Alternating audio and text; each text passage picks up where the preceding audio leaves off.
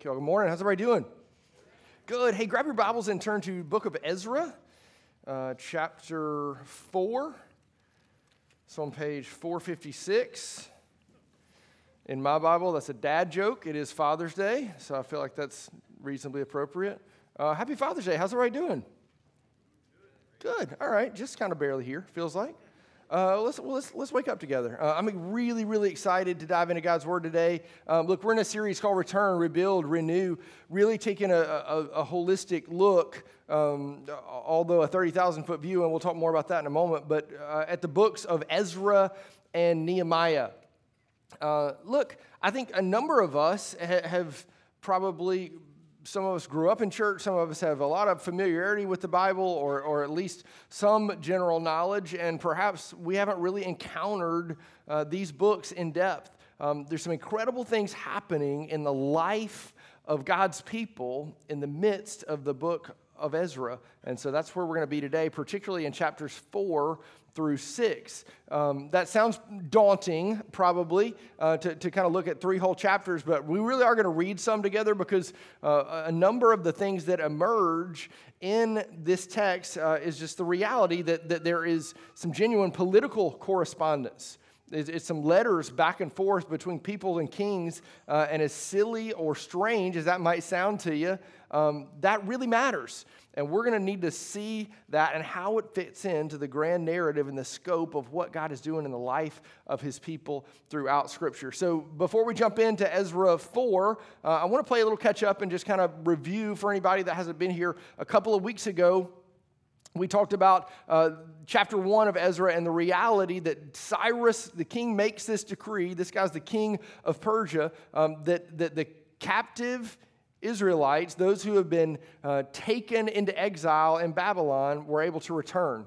We looked at the book of Jeremiah to understand how did we get to that place? How did the Israelites come into this Babylonian exile? How did they come into this captivity? And we look into the book of Jeremiah and we see all of these incredible prophecies and the things that are going to happen to God's people because they refuse to listen to him. They refuse to trust his word. They refuse to, in Jeremiah's 23 years of preaching, return back to the God that they love. And instead, they were syncretists, and they added all these other gods in, and they did these other things, and they were worshiping corporately as we might, but then their lives looked nothing like those who faithfully follow the Lord. And so God allows Babylon to capture, to exile the Israelites, and they're there for 70 years. There are people that falsely prophesy that they're going to be 2 years. They end up being there for 70 years. And then that brings us to the place in Ezra 1 where we see these Israelites come back to come to Jerusalem to rebuild the temple. And this happens even through, shows how powerful God is, and we'll see more of this today, even through a pagan king. God restores his people. And then last week, so incredible, Brian Marbury teaching us and helping us reflect on the people that came. It was really amazing that we had chapter 2, this long list of people that come back. We recognize that might be strange to read, just this list of, look, I feel like when you're in the Old Testament, like some of my week is just trying to learn how to say names. That legitimately is some of what I'm doing. But there's this list, this long list of names, and Brian was able to help illustrate for us to recognize that these are people. These are God's people, this remnant that has come to Jerusalem. And then we got to see in chapter 3 how they come to this place of worship as the foundation of the temple begins to be constructed. And we're drawn to not just an Old Testament idea, but the true Christian idea of remembrance, of remembering all that God has done. That's going to be a huge part of what we look at today. And that brings us to chapter 4. So we're going to read a number of sections here. I think it's really going to help us see the story of what God is up to with his people and them rebuilding and returning to him and being renewed. So this is Ezra chapter 4, verses 1 through 6, and it says this.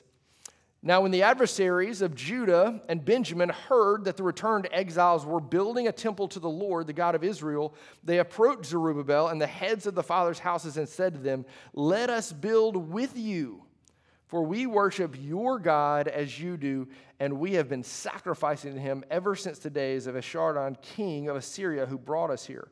But Zerubbabel, Jeshua, and the rest of the heads of the father's house in Israel said to them, you have nothing to do with us in building a house to our God, but we alone will build this to the Lord, the God of Israel, as King Cyrus, the king of Persia, has commanded us. Then the people of the land discouraged the people of Judah and made them afraid to build, and bribed counselors against them to frustrate their purpose all the days of Cyrus, king of Persia, even until the reign of Darius, king of Persia. And the reign of Ahasuerus, in the beginning of his reign, they wrote an accusation against the inhabitants of Judah and Jerusalem. This is the word of the Lord. Thanks be to God. Here's what's happening in this moment.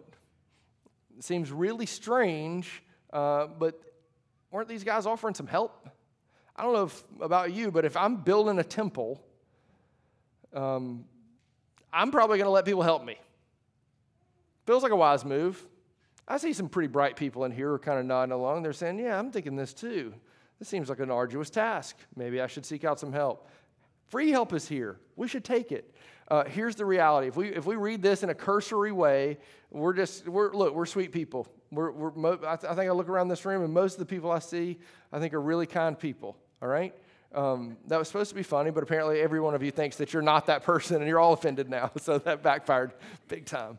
But look, here's the thing.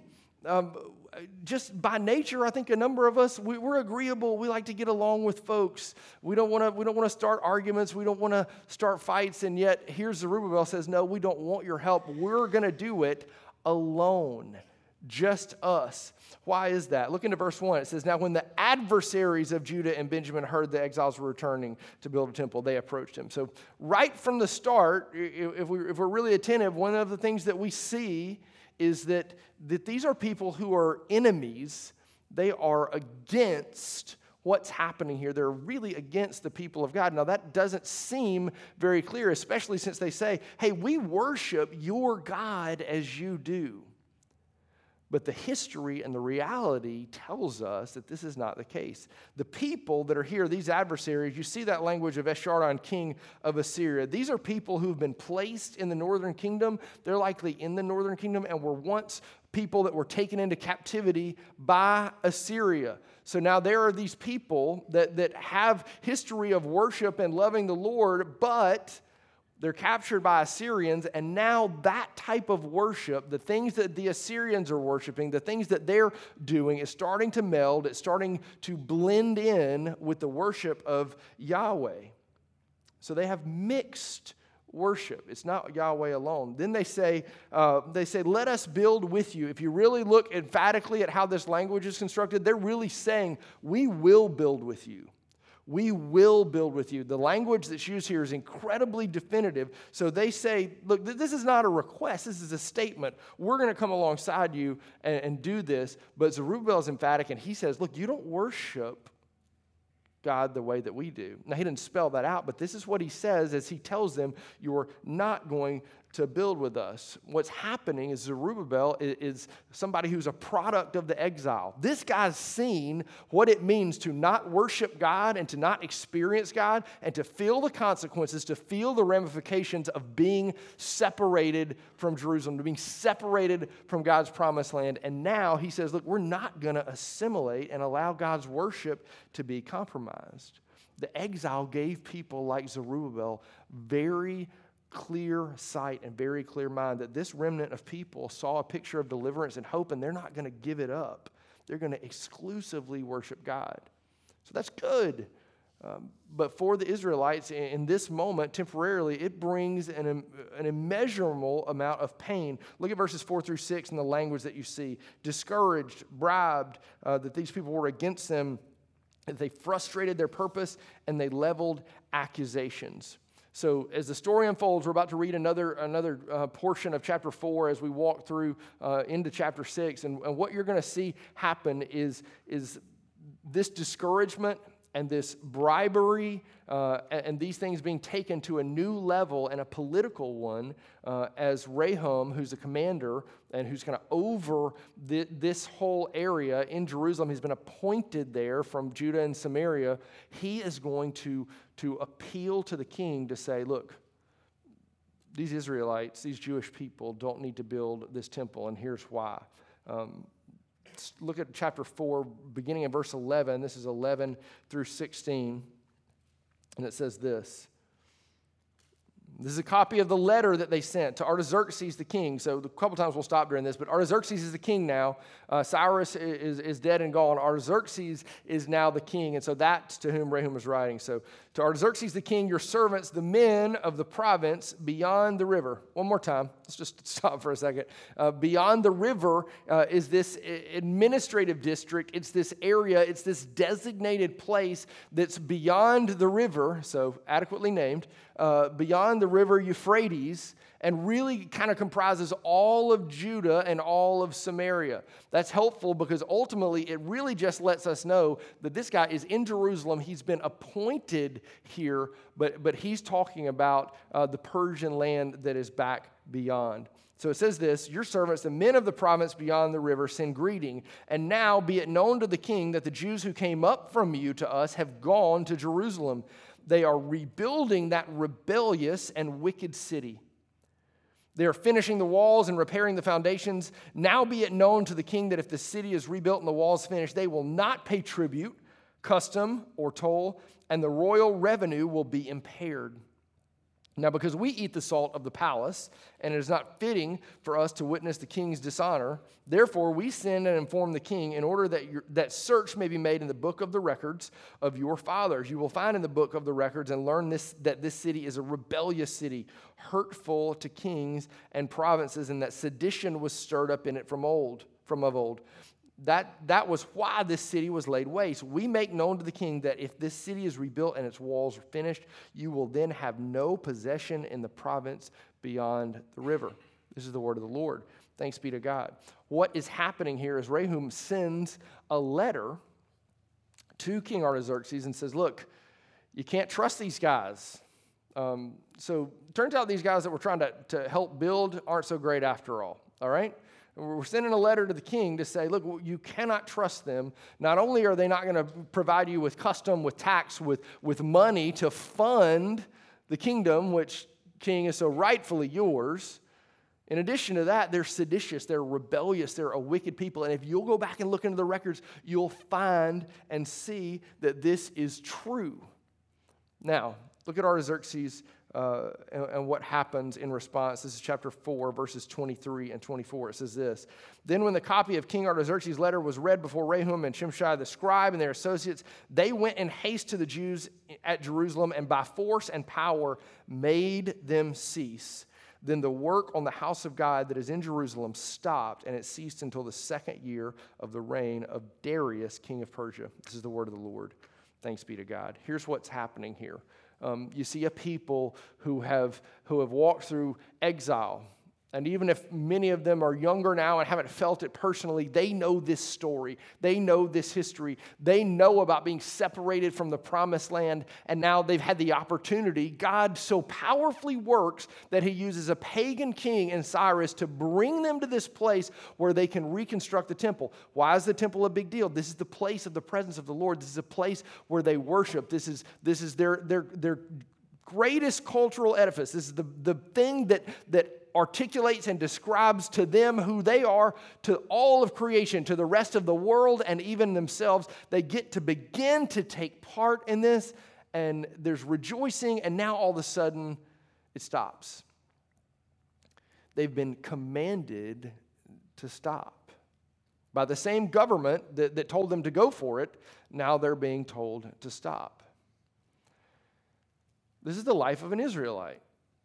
One step forward and two steps back. That's what it feels like. That's what it seems like.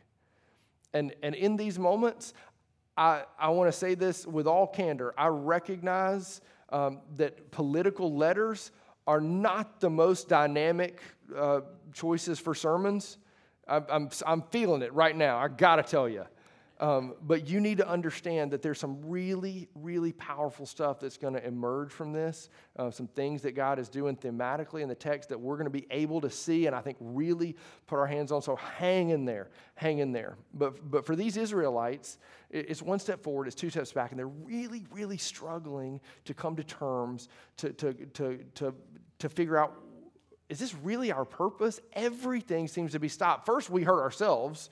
First, we shoot ourselves in the foot, and we're in exile because of our sin. We don't listen, Lord, we're separated. Now there's this remnant, these people who've come out, who return to Jerusalem, who long to trust the Lord, and we're being obedient, and now that doesn't help either. Now we're stopped as well. Why is this happening? Let's look now into chapter 5 and start to see a glimmer of hope. This is chapter 5, verses 1 through 6. It says this. Now the prophets, Haggai and Zechariah, the son of Iddo, prophesied to the Jews who were in Judah and Jerusalem in the name of the God of Israel who was over them. Then Zerubbabel, the son of Shealtiel, and Jeshua, the son of Jozadak, arose and began to rebuild the house of God that is in Jerusalem, and the prophets of God were with them, supporting them. At the same time, Tatnai, the governor of the province beyond the river, and Shethar-Bozenai and their associates came to them and spoke to them thus, "Who gave you a decree to build this house and to finish this structure?" They also asked them this, "What are the names of the men who are building this building?" But the eye of their God was on the elders of the Jews, and they did not stop them until the report should reach Darius, and then an answer be returned by letter concerning it. This is the word of the Lord. Thanks be to God. Here's the incredible, exciting thing that happens. In the midst of a decree that says, look, you can't work, the work must stop, the work has to be ceased, God provides intervention. God brings Haggai and Zechariah, these prophets who are with and encouraging the monarchy. They're encouraging the Jewish people to build God's temple, to do this. These are prophets. What are prophets? Prophets are people who are telling the truth of who God is and what he promises, what he has done, and what he will do for his people. The beautiful thing to notice here is in the midst of this struggle, in the midst of this adversity, in the midst of this frustration, God's word is not absent. God's word is not void. God's word is with the prophets as they seek to minister to the people, to the Israelites here. This language, eye of the Lord, or eye of their God, is a picture of God's divine providence. It's a picture that God has not abandoned or forgotten his people. It's a picture that God sees them, that they're known, that their pain, that their frustration, that their sadness, that it's identifiable and recognizable to God, and he is going to meet them in the midst of it. The remainder of chapter 5 is, get this, another letter. Tatnai writes to Darius, and he says, look, I want you to search the records.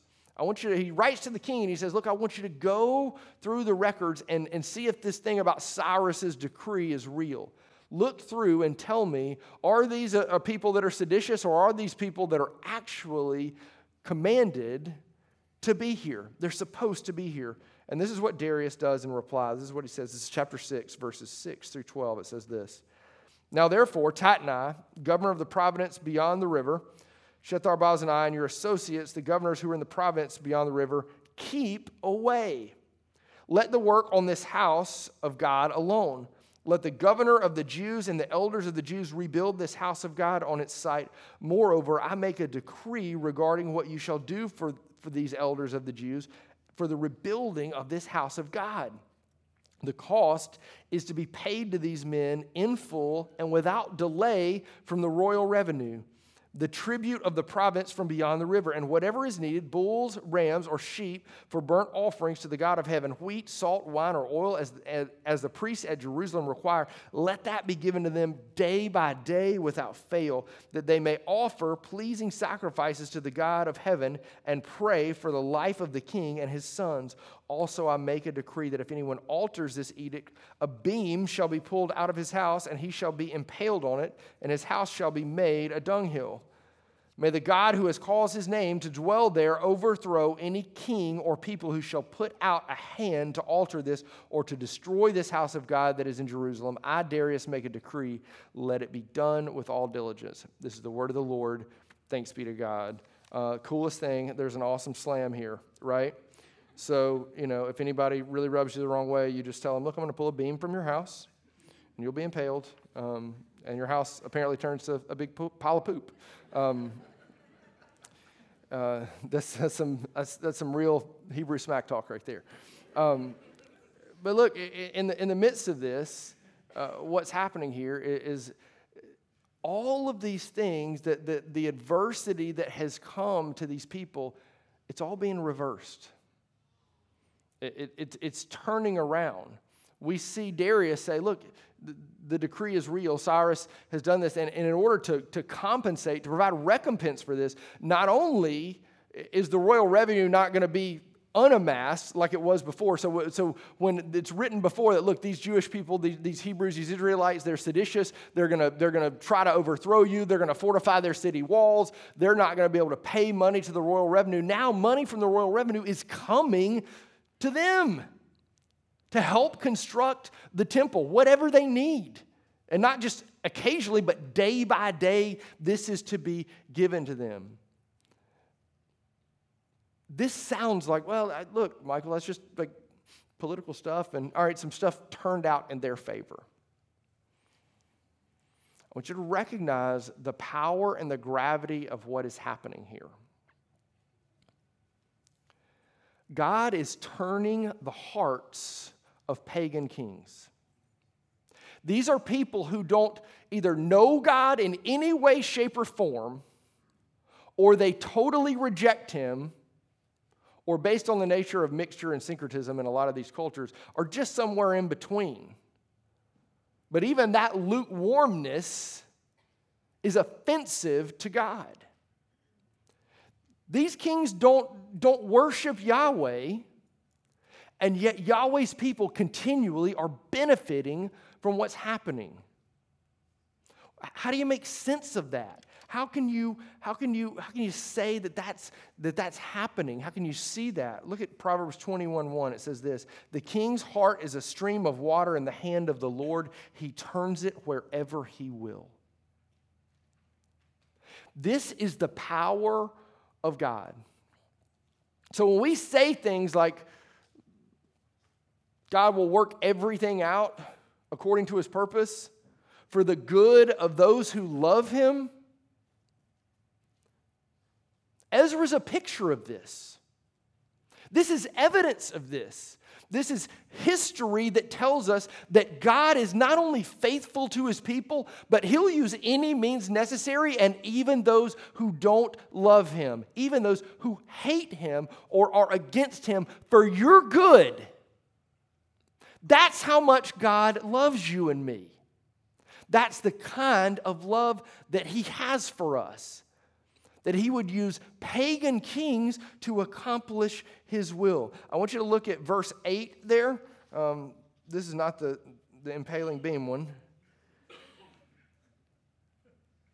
The cost is to be paid to these men in full and without delay from the royal revenue. The language that's used there and the way that that's constructed, in the English, those two words, without delay, or a total inverse from what we find in chapter 4 and verse 24, when we see that they're commanded to the work be stopped, to cease. It's from the same root, it's all together, and that sounds like really nerdy and you don't care yet, but here's the reality. This is a picture of total upheaval and reversal. Is a picture of a 180 and where God is taking the course of history and turning it. That's how powerful the God that loves you is. He loves you. And he goes to these measures, to these ends for his people. People who have been unfaithful to him. People who have professed to love him with their lips, and they haven't done it with their lives, and yet he still faithfully loves and pursues them. And then this happens in chapter 6, as we kind of wrap up, verses 13 through 15. It says this: "Then according to the word sent by Darius the king, Tatnai, the governor of the province beyond the river, Shethar-Boznai and their associates did with all diligence what Darius the king had ordered. And the elders of the Jews built and prospered through the prophesying of Haggai the prophet and Zechariah the son of Iddo. They finished their building by decree of the God of Israel and by decree of Cyrus and Darius and Artaxerxes, king of Persia. And this house was finished on the 3rd day of the month of Adar in the 6th year of the reign of Darius the king. This is the word of the Lord. Thanks be to God. Here is what is so amazing about what happens. You ever watch these movies? And I'm not like a crazy movie buff, but I've seen enough to watch a few where there's just this really intriguing character development, and you get to know this person, and you're really starting to see how they're formed and shaped, not only just kind of innately, but also by the experiences that they take on in whatever movie this is, and they're changing, and they're transforming, and they're becoming this thing, and all of this is happening, and then all of the sudden, the plot just drops, and it's over. Like literally, like you can point out, like, I think they ran out of money right there. And then the movie's over. That's it. If I was writing scripture, I'd probably do it a different way because that's what happens here. Isn't the point of this the temple? Isn't the point of this to see this thing reconstructed, to see a people come back to Jerusalem and construct this temple to glorify and to honor the Lord? This is what the text just says in 13 through 15. They finished it. They just finished the building. Like the whole thing, we're building up to this giant climax, and it's going to be so palpable, and we're going to feel it and taste it and know it and see all of this goodness, and they just say, well, yeah, then they did it. It seems like a strange way to tell a story. But there's a really big story just in that, and here's what it is. For you and I, we place a very deep emphasis on tangible things.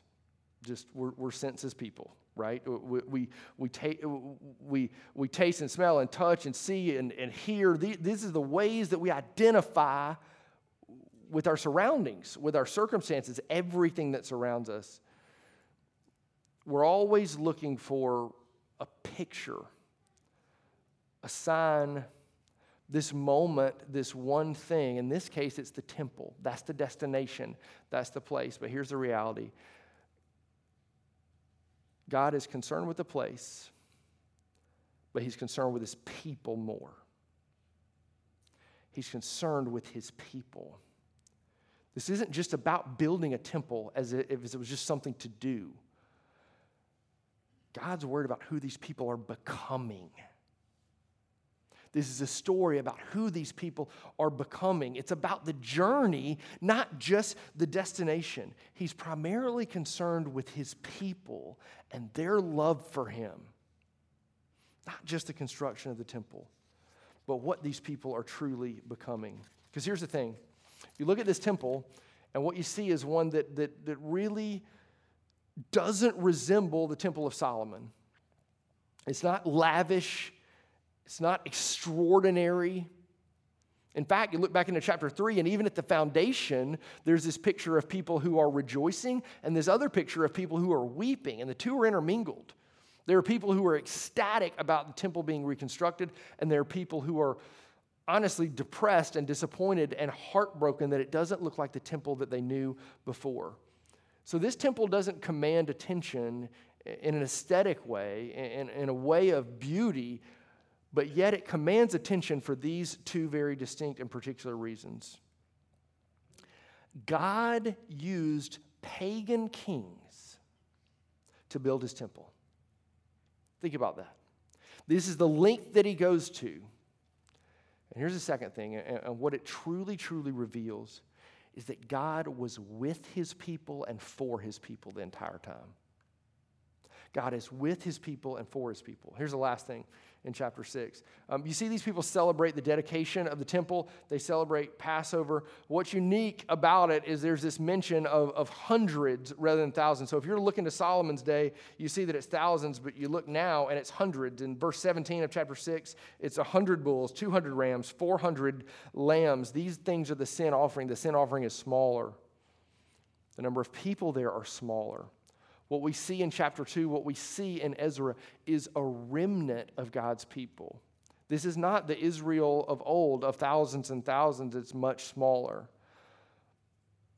But they're an Israel that has seen God's chastening of them, and they're an Israel who has seen God's mercy. This is an Israel who is becoming deeply in love with God, recognizing the mercy that he has demonstrated to them in this new exodus of sorts. So we sing these words like, you split the sea so I could walk right through it, and that's a picture of, we think of the Red Sea. That's that imagery. There's this new exodus that's happening in the lives of these people where they come out of exile. They come out of exile and away from Babylonian captivity, away from Persian captivity. They're now in the land that God has created for them, and they see that mercy. Okay, so here's the thing. A few things of note that help us connect. And we talked about this a little bit about this in the first service. But here's the reality. I think for many of us, I've lived a life where I've grown up in a number of ways where I would, the goal was to I need to take some of this scripture and I need to apply it to my life. And that's not really a bad principle by any means, but I think the way that we approach it is sometimes not helpful. We're going to take a sermon, or we're going to take text, or we're going to take these things, and we'll say, well, I'll just take this and in some sort of behavioral modification way, I'm just going to do a little better. Or I'm just going to be a little better. I'm going to take this thing and do it. And I'm going to take things from this story and bring it into my story. But the reality is, if we grow in our faith and we're transformed by the truth of Scripture, we're going to recognize that our story is in here. My story is in here. This is a picture of my story before I existed. This is a picture of what God is doing in my heart, in my life now. I don't need to go find something from Scripture and try to relate it to my big, important life. No, I need to recognize that my little life, and David would say it this way, what is man that you are mindful of him? I need to recognize that my life is found in here. And so here are the things that I think help us see that today. Chapter 4, verse 1. This desire for Zerubbabel to say, no, you're not going to build with us. We're going to do this alone. Here's the premise. Truly believe that this is a picture, that this is a foretaste of what we have in the proclamation of the gospel of Jesus Christ. Okay? That Zerubbabel says, this idea of mixing other things with this, that can't be. That's not true worship. Look, the reality is that the gospel, and the world will tell you differently, but the gospel is the most inclusive thing in the history of the world. Race, tongue, tribe, creed, color, background, young, old, rich, poor, it doesn't matter. The gospel is available to you and to me. It's inclusive in its offering, but it is exclusive in its claim. Jesus Christ is the way, the truth, and the life. That's it. It's a very definitive article. It's the. There is no other way. There is no other way. Not good behavior, not being a nice guy or gal, not having the right job or the perfect family, or being those people on Instagram that all of us want to be because their hair's in place and they got it together. None of those things, I don't care how much money you have, I don't care how many good works that you've done, if these things are apart from a relationship with Jesus Christ,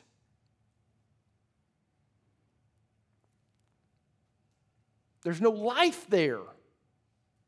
The gospel is exclusive in its claim. And look, I know I'm supposed to say that because I'm a pastor. But I will look you in the eye and tell you there's been plenty of times in my life where I've sat with somebody who I deeply love, who I've experienced a lot of life with, that I care about. And I wished it wasn't true. Because I knew that they weren't following Jesus and that they didn't believe he was the way, the truth, and the life. And you struggle with that, right? You battle with that.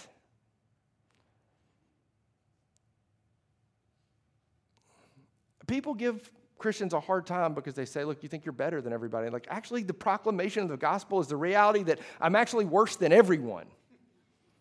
I'm worse than everybody. I'm the chief of sinners. All of us are that. We all have this deep need. So could we model what Zerubbabel does and say, look, it's not extra stuff. It's not anything else. There can be nothing else other than Jesus. And you're like, well, what does that look like? Well, you see it in Galatia. You see it in 1 Corinthians. We walked through it together in Colossians. In Colossae, there are all these people that are saying, well, it's Jesus, but it's also new moons and festivals and it's circumcision, or it's got to be the spirits, you know? Like when we sing the doxology, praise God above ye heavenly hosts, right? Like most people are like, why did they put that line in there, right? But it's a picture to remind us that there is nothing that we can worship except God, Father, as Son, and as Spirit himself, not angels or anything else. It's exclusive. It's the Trinity. It's Father, it's Jesus the Son, it's the Holy Spirit. This is the God that we worship. There can be no other God. We can't mix other stuff with it. It's not Jesus plus anything. Here's the second thing that emerges. The prophets in 5:2. We see Haggai and Zechariah, these prophets that come alongside these people. This is a picture that God's word is with his people. And this is a picture of what will come later. That in the beginning was the Word was with God, and the Word was God, and that the Word dwelt among us. This is how deeply loved God's people are by him and his heart. That he gives us himself, he gives us his Son, and the Word of God isn't just given to us, to be toward us, it's with us. And it takes on our flesh. This is a picture of what will come in Jesus. Here's the third thing. The hostility and adversity that we face. Look, the reality is, I think for a number of us, we experience life. You might have experienced it this week where there are moments where people have attacked you. They've questioned your character. They've been unkind to you. They've tried to thwart. They've tried to stop. They've tried to cease whatever work is happening in your life. And the gospel tells us this. In this world, we will have trouble. Not like may see some, or it could get dicey, but you could be okay. No, like we're going to have trouble. And yet the comfort that we're given, the balm that we're given is that Jesus Christ has overcome the world. This is a picture of the hostility that will continue to come to God's people, and yet we're called to go back again, to remember him again, to trust in him again. And here's the last thing. In all of these events that happened, these people being brought out of exile to their place to deal with all this adversity, and then to come to a place where they're actually able to build the temple.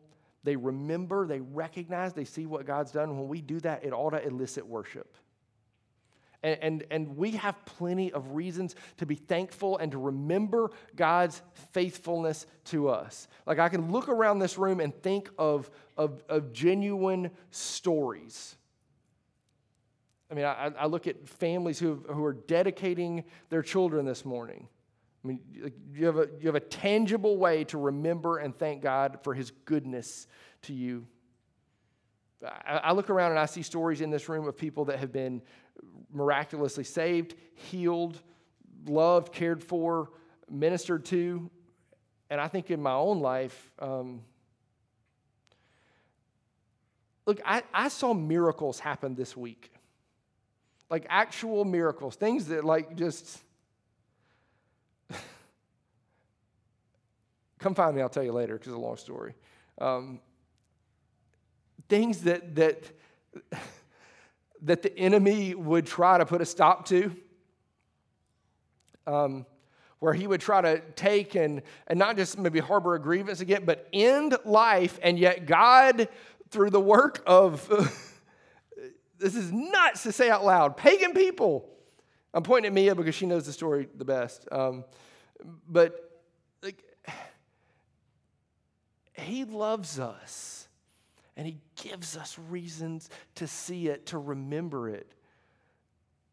Can we be people that worship him as a response? That's got to be the response. That's got to be what characterizes us as who we are as people that trust God.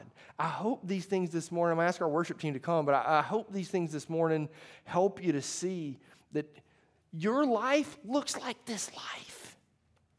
Because it is. And the beautiful thing about that is it tells the end. The victory, the hope, the culmination of the resurrection life that we live in that is coming. So I want to take a moment this morning and ask you just to bow your head. And as music begins to play, and it will, don't let it startle you, I want you to think about and really try to reflect and remember what it is that God has done. And that should elicit and draw out worship in your heart. And I'm not talking about just singing or raising your hands, but I'm talking about your heart right now in the moment where you sit being turned toward God and saying, God, I see how you've seen me. I see that your eye has been on me, that you've noticed me, that you've seen me in moments of affliction and pain, and yet you've ministered to me, you've comforted me, you've given me life through your Son, by your Spirit, and you've blessed me.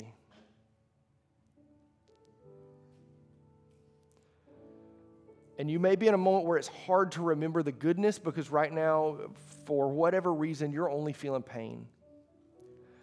And this would be my encouragement to you. Whatever adversity, hostility you're facing, God's word and himself in Jesus Christ is with you. Do not forget that. And surround yourselves with people that will proclaim that truth to you. So, Heavenly Father, as we come to a time where we seek to respond, where we seek to live out the remembrance of all the goodness, of all the things that you have done, God, would you cause us to trust you, not just with loud voices or raised hand, Father, but with hearts that would leave this place longing to remember your goodness and to living out the gospel. Father, we were not sinking in sin. We were dead at the bottom, and you raised us through grace. God, grace through faith. You allowed us to repent and trust you because you moved in us by your Spirit and you've made us yours. So God, would you draw people in this place to yourself? Would you draw us to yourself in remembrance and worship in these moments? In Jesus Christ's name we pray. Amen.